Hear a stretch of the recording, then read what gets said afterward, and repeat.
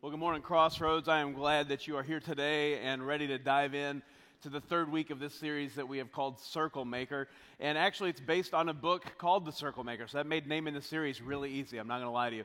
But Mark Batterson wrote this book, and it is just a terrific challenge that takes you on a journey that just challenges each and every one of us to go all in on our prayer lives. And I'm excited to kick off 2021 just completely focused on doing everything that we can to increase the power and the meaningful nature of our prayer lives. Because I believe that there's a promise in Scripture, James 4:8, that we need to live into.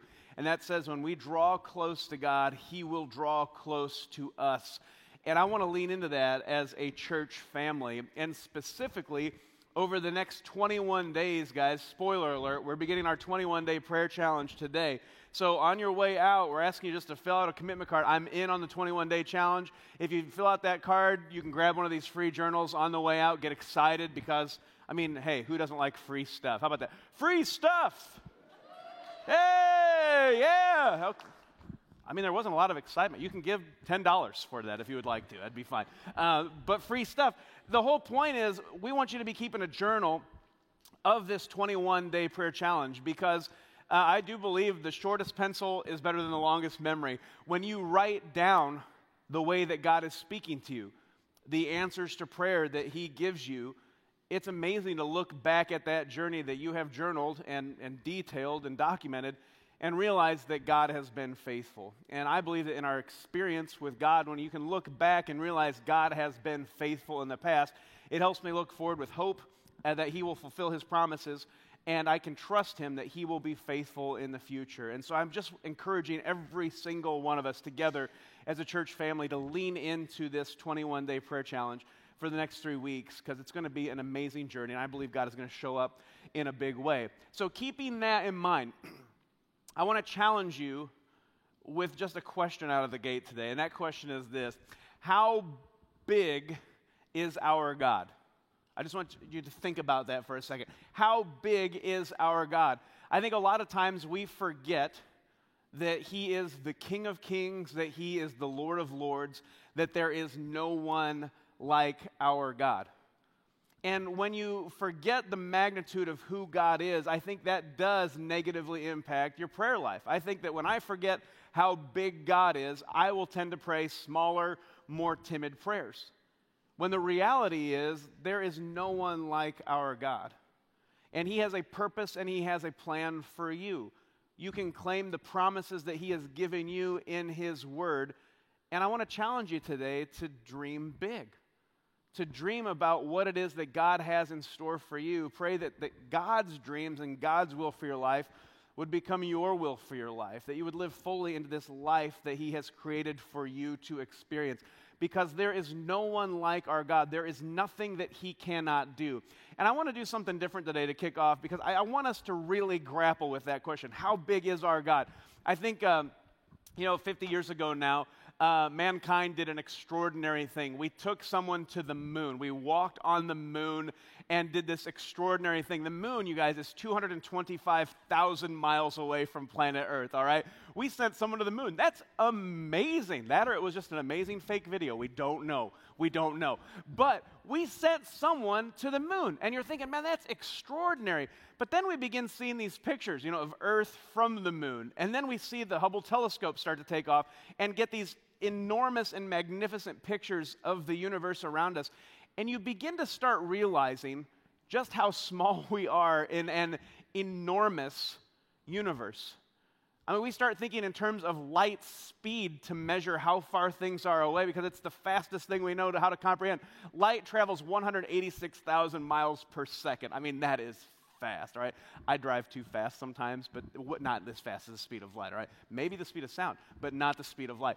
Speed of light, if you travel the speed of light for 6 seconds, you've gone over 1,000,000 miles, all right? Think about that. 1,000,000 miles in 6 seconds, and it takes light 8 minutes and 20 seconds to get here from the sun. That's how far away, 93 million miles the sun is away from us. And then you think about all the stars in the sky. The nearest star to us is 4.3 light years away, all right? Just consider the magnitude of how far that is.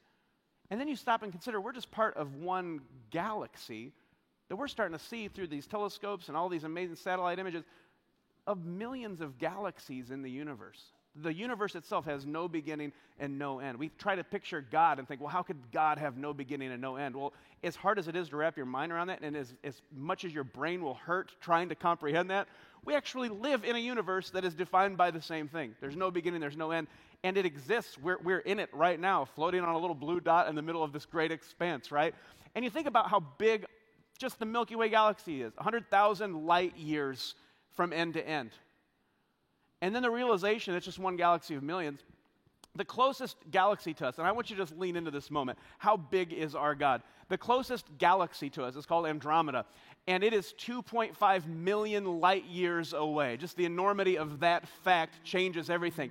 And it's actually so big you can still see it without any help of a telescope. You can see that with the naked eye.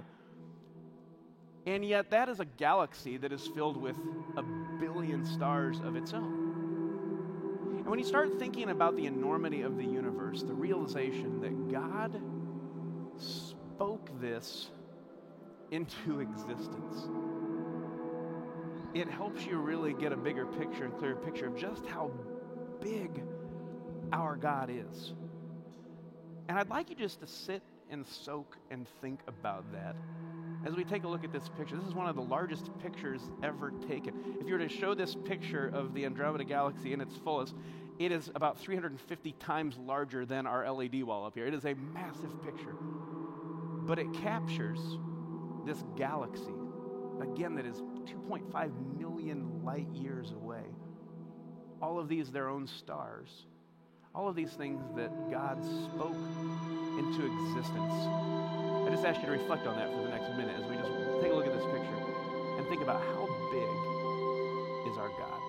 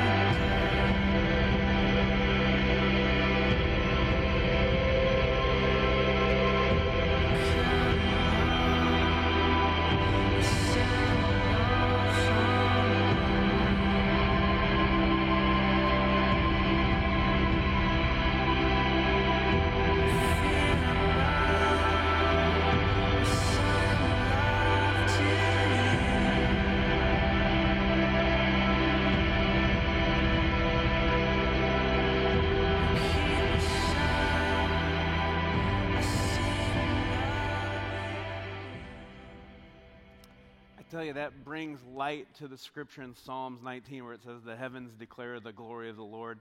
Day after day, they pour out his speech. Night after night, they reveal his knowledge.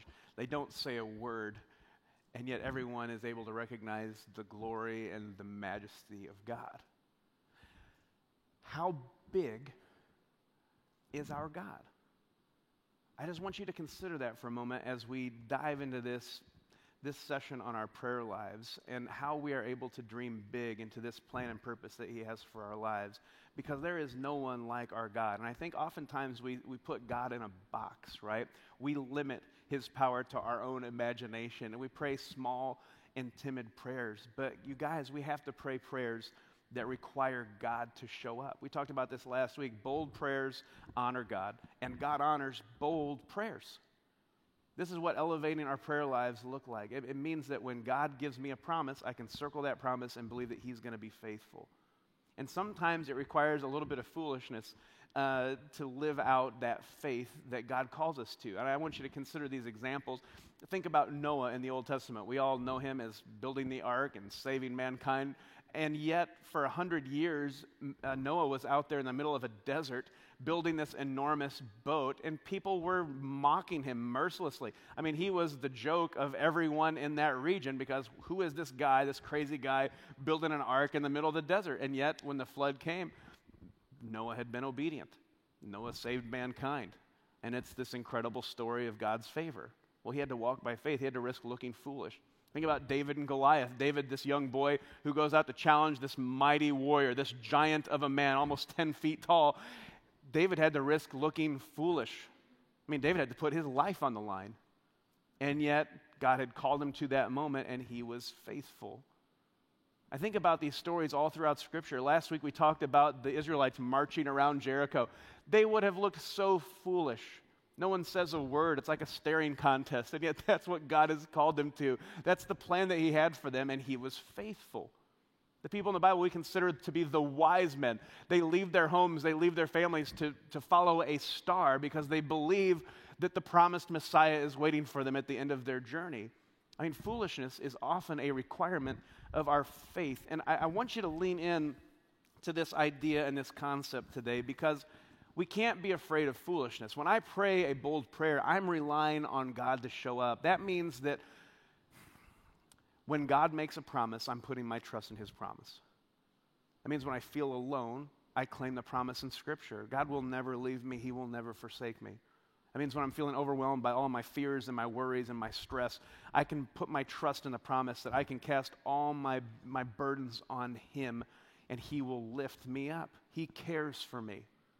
When I'm dealing with all of my brokenness, my hurts, my habits, my hang-ups, I can put my trust in God's promise for me that when I confess my sin, when I confess my failure, he is faithful, he is just, he forgives me.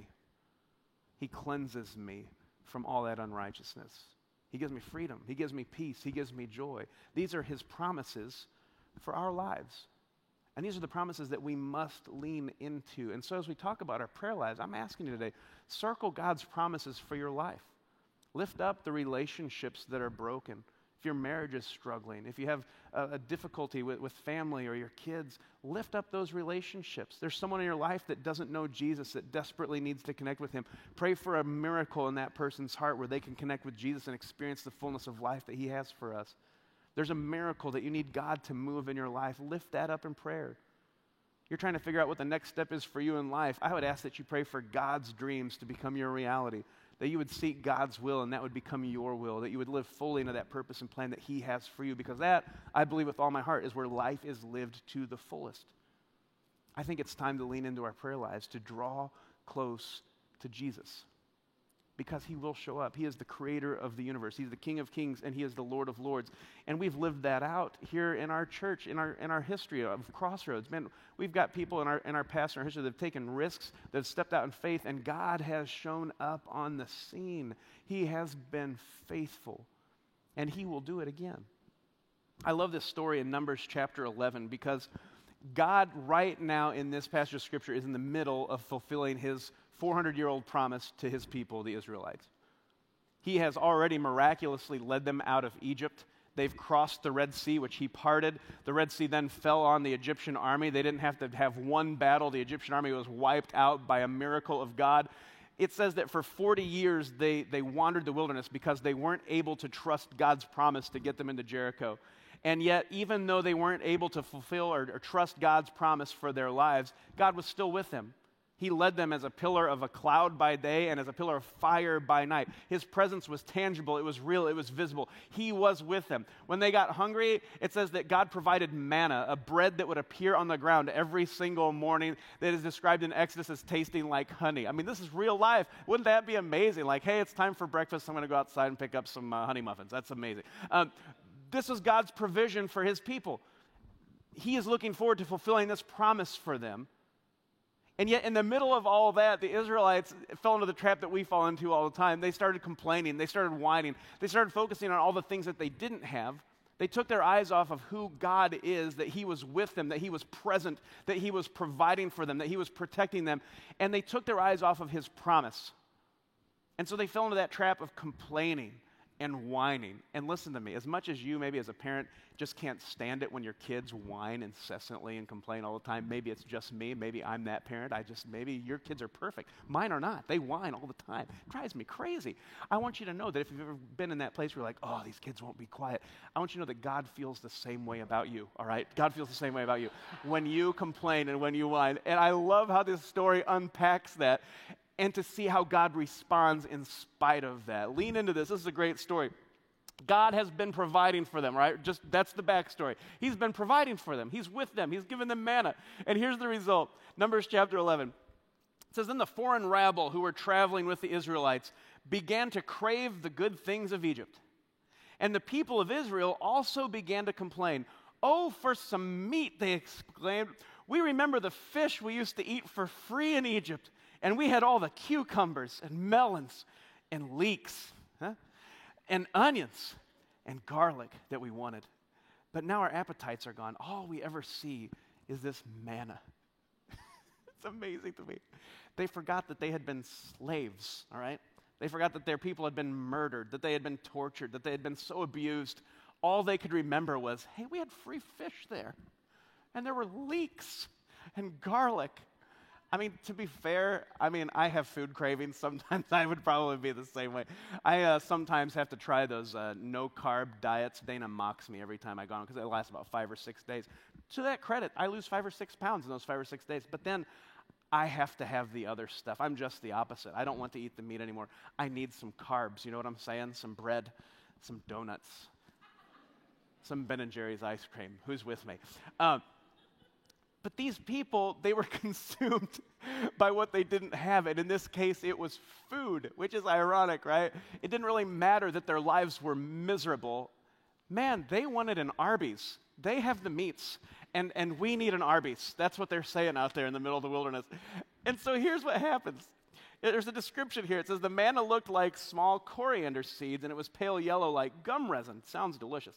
The people would go out and gather it from the ground. They made flour by grinding it with hand mills or pounding it in mortars. Then they boiled it in a pot and made it into flat cakes. These cakes tasted like pastries baked with olive oil. That sounds good. The manna came down on the camp with the dew during the night, completely free, a provision of God for them. All right? Don't lose sight of that. Moses heard all the families standing in the doorways of their tents whining. And the Lord became extremely angry.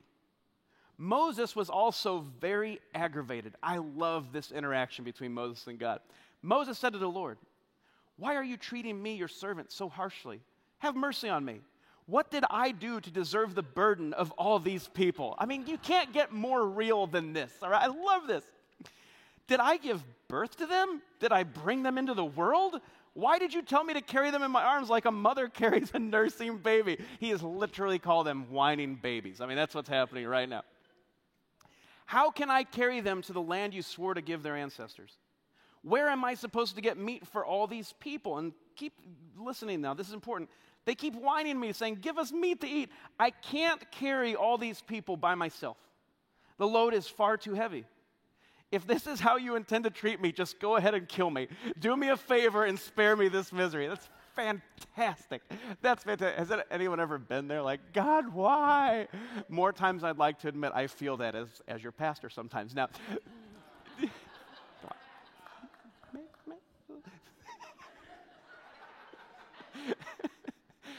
I mean, Moses is just being real here. He's saying, God, this is difficult. I didn't sign up for this. I thought you were just going to take us right and fulfill your promise. This was supposed to be easy. Everybody's whining, everybody's complaining. They're looking to me, they're complaining to me. I can't do this. And that's the reality. I can't do this. I need Jesus. I need God to show up in a big way. And if we believe that our God is truly who he says he is, that he's the creator of the universe, that he is the King of kings, that he is the Lord of lords, that he loves you desperately, that you are his child, that he places his name on you, then I've got to be willing to lean in those moments where I feel overwhelmed and just ask God to show up, to fulfill his promises for my life, to be willing to dream big as to what God might be up to, and to just be obedient, to live into who he's calling me to be. These are the moments. I mean, Moses didn't do anything wrong by saying, God, I'm frustrated here. I have no idea. How am I supposed to do this on my own? Moses is saying, God, I need you. I need you to show up and be faithful and fulfill your promise here because this is getting difficult. This is too much. So here's what happens. And I love this. God makes a promise here, and he promises to supply them meat for a month. This is what they wanted, all right? But he has a little bit of attitude. You need to lean into this. This is fantastic. God spoke to Moses and said, say to the people, purify yourselves. It's time to refocus. Stop complaining, stop whining. Focus on who I am. I am with you. I will provide for you. Purify yourselves. Get your minds right. For tomorrow you will have meat to eat. You were whining, and the Lord heard you when you cried, oh, for some meat. We were better off in Egypt. God's probably going, really? I was there. I let you out of that place. Come on now. Now the Lord, this is fantastic. Now the Lord will give you meat, and you will have to eat it. I mean, that sounds real, right? I mean, you remember that as a parent when your kid's in the high chair and they won't eat their vegetables, and so you fake like you're giving them the dessert baby food, and they go, ah, and then you sneak in the broccoli. You know how you was that just me? Am I that bad of a parent? I can't believe that. Okay.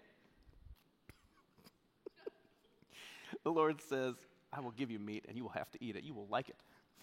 And it won't be just for a day or two, or for 5 or 10 or even 20. You will eat it for a whole month until you gag and are sick of it. This is real. This is real life. For you have rejected the Lord who is here among you, and you have whined to him, saying, why did we ever leave Egypt? They were so consumed with what they didn't have, so consumed with their complaining and their whining. They forgot about the provision of God in their lives. They forgot that he was right there. He was with them. They forgot their blessings. They forgot the promises of God that were right there in front of their eyes. But Moses responded to the Lord, there are 600,000 foot soldiers here with me, and yet you say, I will give them meat for a whole month? Even if we butchered all of our flocks and herds, would that satisfy them? Even if we caught all the fish in the sea, would that be enough? I mean, Moses right now is going, wait a second, how are you going to do this? And that's the beauty of God. How big is your God? If you believe that he's the King of Kings, the Lord of Lords, that he created this universe, that he spoke everything that we just saw into existence, then there's nothing that he cannot do. And I'm telling you guys, when God shows up on the scene and brings people together, changes lives, gives us hope and a future, he changes everything. And he's working at a level that we can't even comprehend. It's completely other. And when we lean into who he is, his promises for our life, we can begin to see him move and work and be part of his story. So when Moses says, how are you going to do this? I mean, it doesn't compute. And that's where sometimes we've just got to let go and we've got to say, God, I trust you with this. Because God's math and our math are not always the same. Jesus took 5 loaves of bread and 2 fish, and he fed 5,000 people. That doesn't make sense. We live in a universe that has no beginning and no end. I can't wrap my mind around that, and yet it's there. God operates at a whole different level. And that brings us to the question that is so important in this story that I really want you to just consider and think about. Because here's God's response to Moses. The Lord said to Moses, has my arm lost its power? Is there any limit to what I can do? Who are you talking to? Has my arm lost its power? Now you will see whether or not my word comes true. I want to ask you that question. When it comes to your relationship with God, the way that you pray, the expectation you have, your willingness to trust in his promises for you. Has God's arm lost his power? Is he still the King of Kings and the Lord of Lords? Is there still no one like him? Man, don't forget who it is that we have the privilege and the pleasure of talking to. Don't forget that when you pray, you are talking with your Creator, your Sustainer, the one who loves your soul. There's nothing that he cannot do, and he loves you with an everlasting love. We have a chance here together to take a giant leap forward in our prayer lives and to seek his face. Has God's arm lost its power? In Numbers 11, it says, "Now the Lord sent a wind that brought quail from the sea and let them fall all around the camp. For miles in every direction there were quail flying about 3 feet above the ground. So the people went out and caught quail all that day and throughout the night and all the next day too. No one gathered less than 50 bushels." I love that, right? It's like, what's the weather like today? Well, it looks like cloudy with a chance of quail, I think. That's what it's looking like. They came from the sky. What's happening? All of a sudden, we're in the sea of quail, and there's so many that everyone has more than they could ever have desired. God shows up. He delivers his promise. And I want to challenge you today that God is faithful. He is the same yesterday, today, and forever. His arm has not lost its power. And I think a lot of times we get sidetracked. We look at all the things that we don't have. We look at the things that others have that we wish we have. We fall into that trap of whining and complaining. And let's just be real. I'll be transparent. 2020, I'm so glad that's behind us. Seems like 2021 starting off much better than 2020. That was a joke. It's not really at all.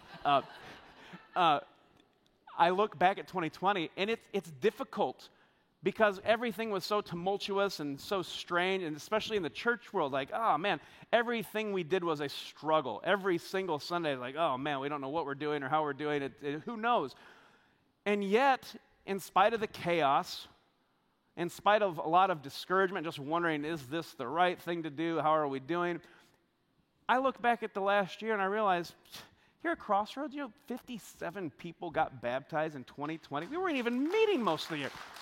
57 people encountered Jesus. We were able to celebrate a changed life. God did that.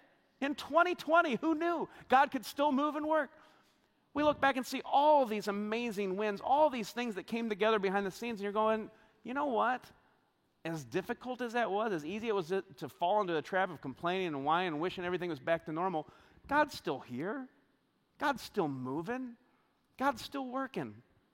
He is fulfilling his promises for our life. And I have to challenge you today with that reality that God is here. And when we draw close to him, he draws close to us. And you guys, if we're serious about taking a journey together for the next 21 days, just leaning into our prayer lives, seeing what God could do, it is my belief with all my heart that we're going to start seeing God move and work in our church family, in our personal lives, start fulfilling those promises, working miracles, bringing healing, bringing forgiveness, bringing hope.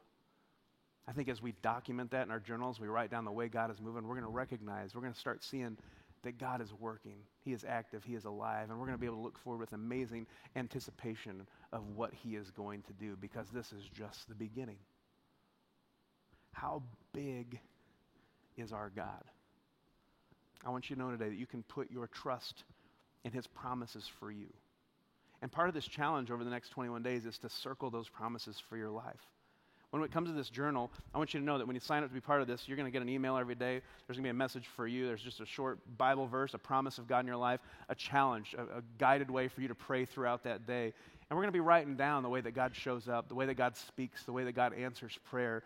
And I believe, again, with all my heart, that this is a journey that has a chance to revolutionize your relationship with God.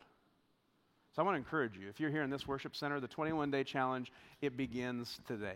And if you're here right now, there's a card on your seat that you can fill out. If you turn that in on the table in the lobby on the way out, you get one of these journals. Again, they're free, but if you want to, I guess nobody was really excited about the free stuff. You can just pay $10. That's fine. I don't care. But we want to give this to you just as a tool to dive into your prayer life, to draw close to God, because I believe that that's a promise that he answers. When we take these steps of faith toward him, he draws close to us. So let's dive into this. If you're joining us online today, go to crossroads.online/21 days. That's how you're going to be able to sign up for this prayer challenge. And that's how we're going to do this journey together.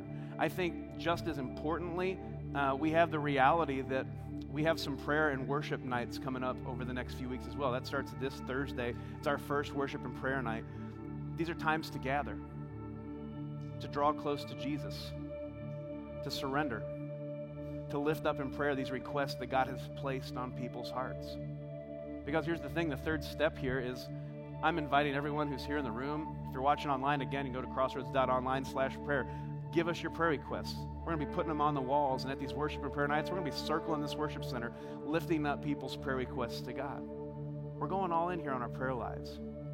I believe that by doing so, God meets us where we're at. I believe we live fully in his promises, purpose, and the plan that he has for us.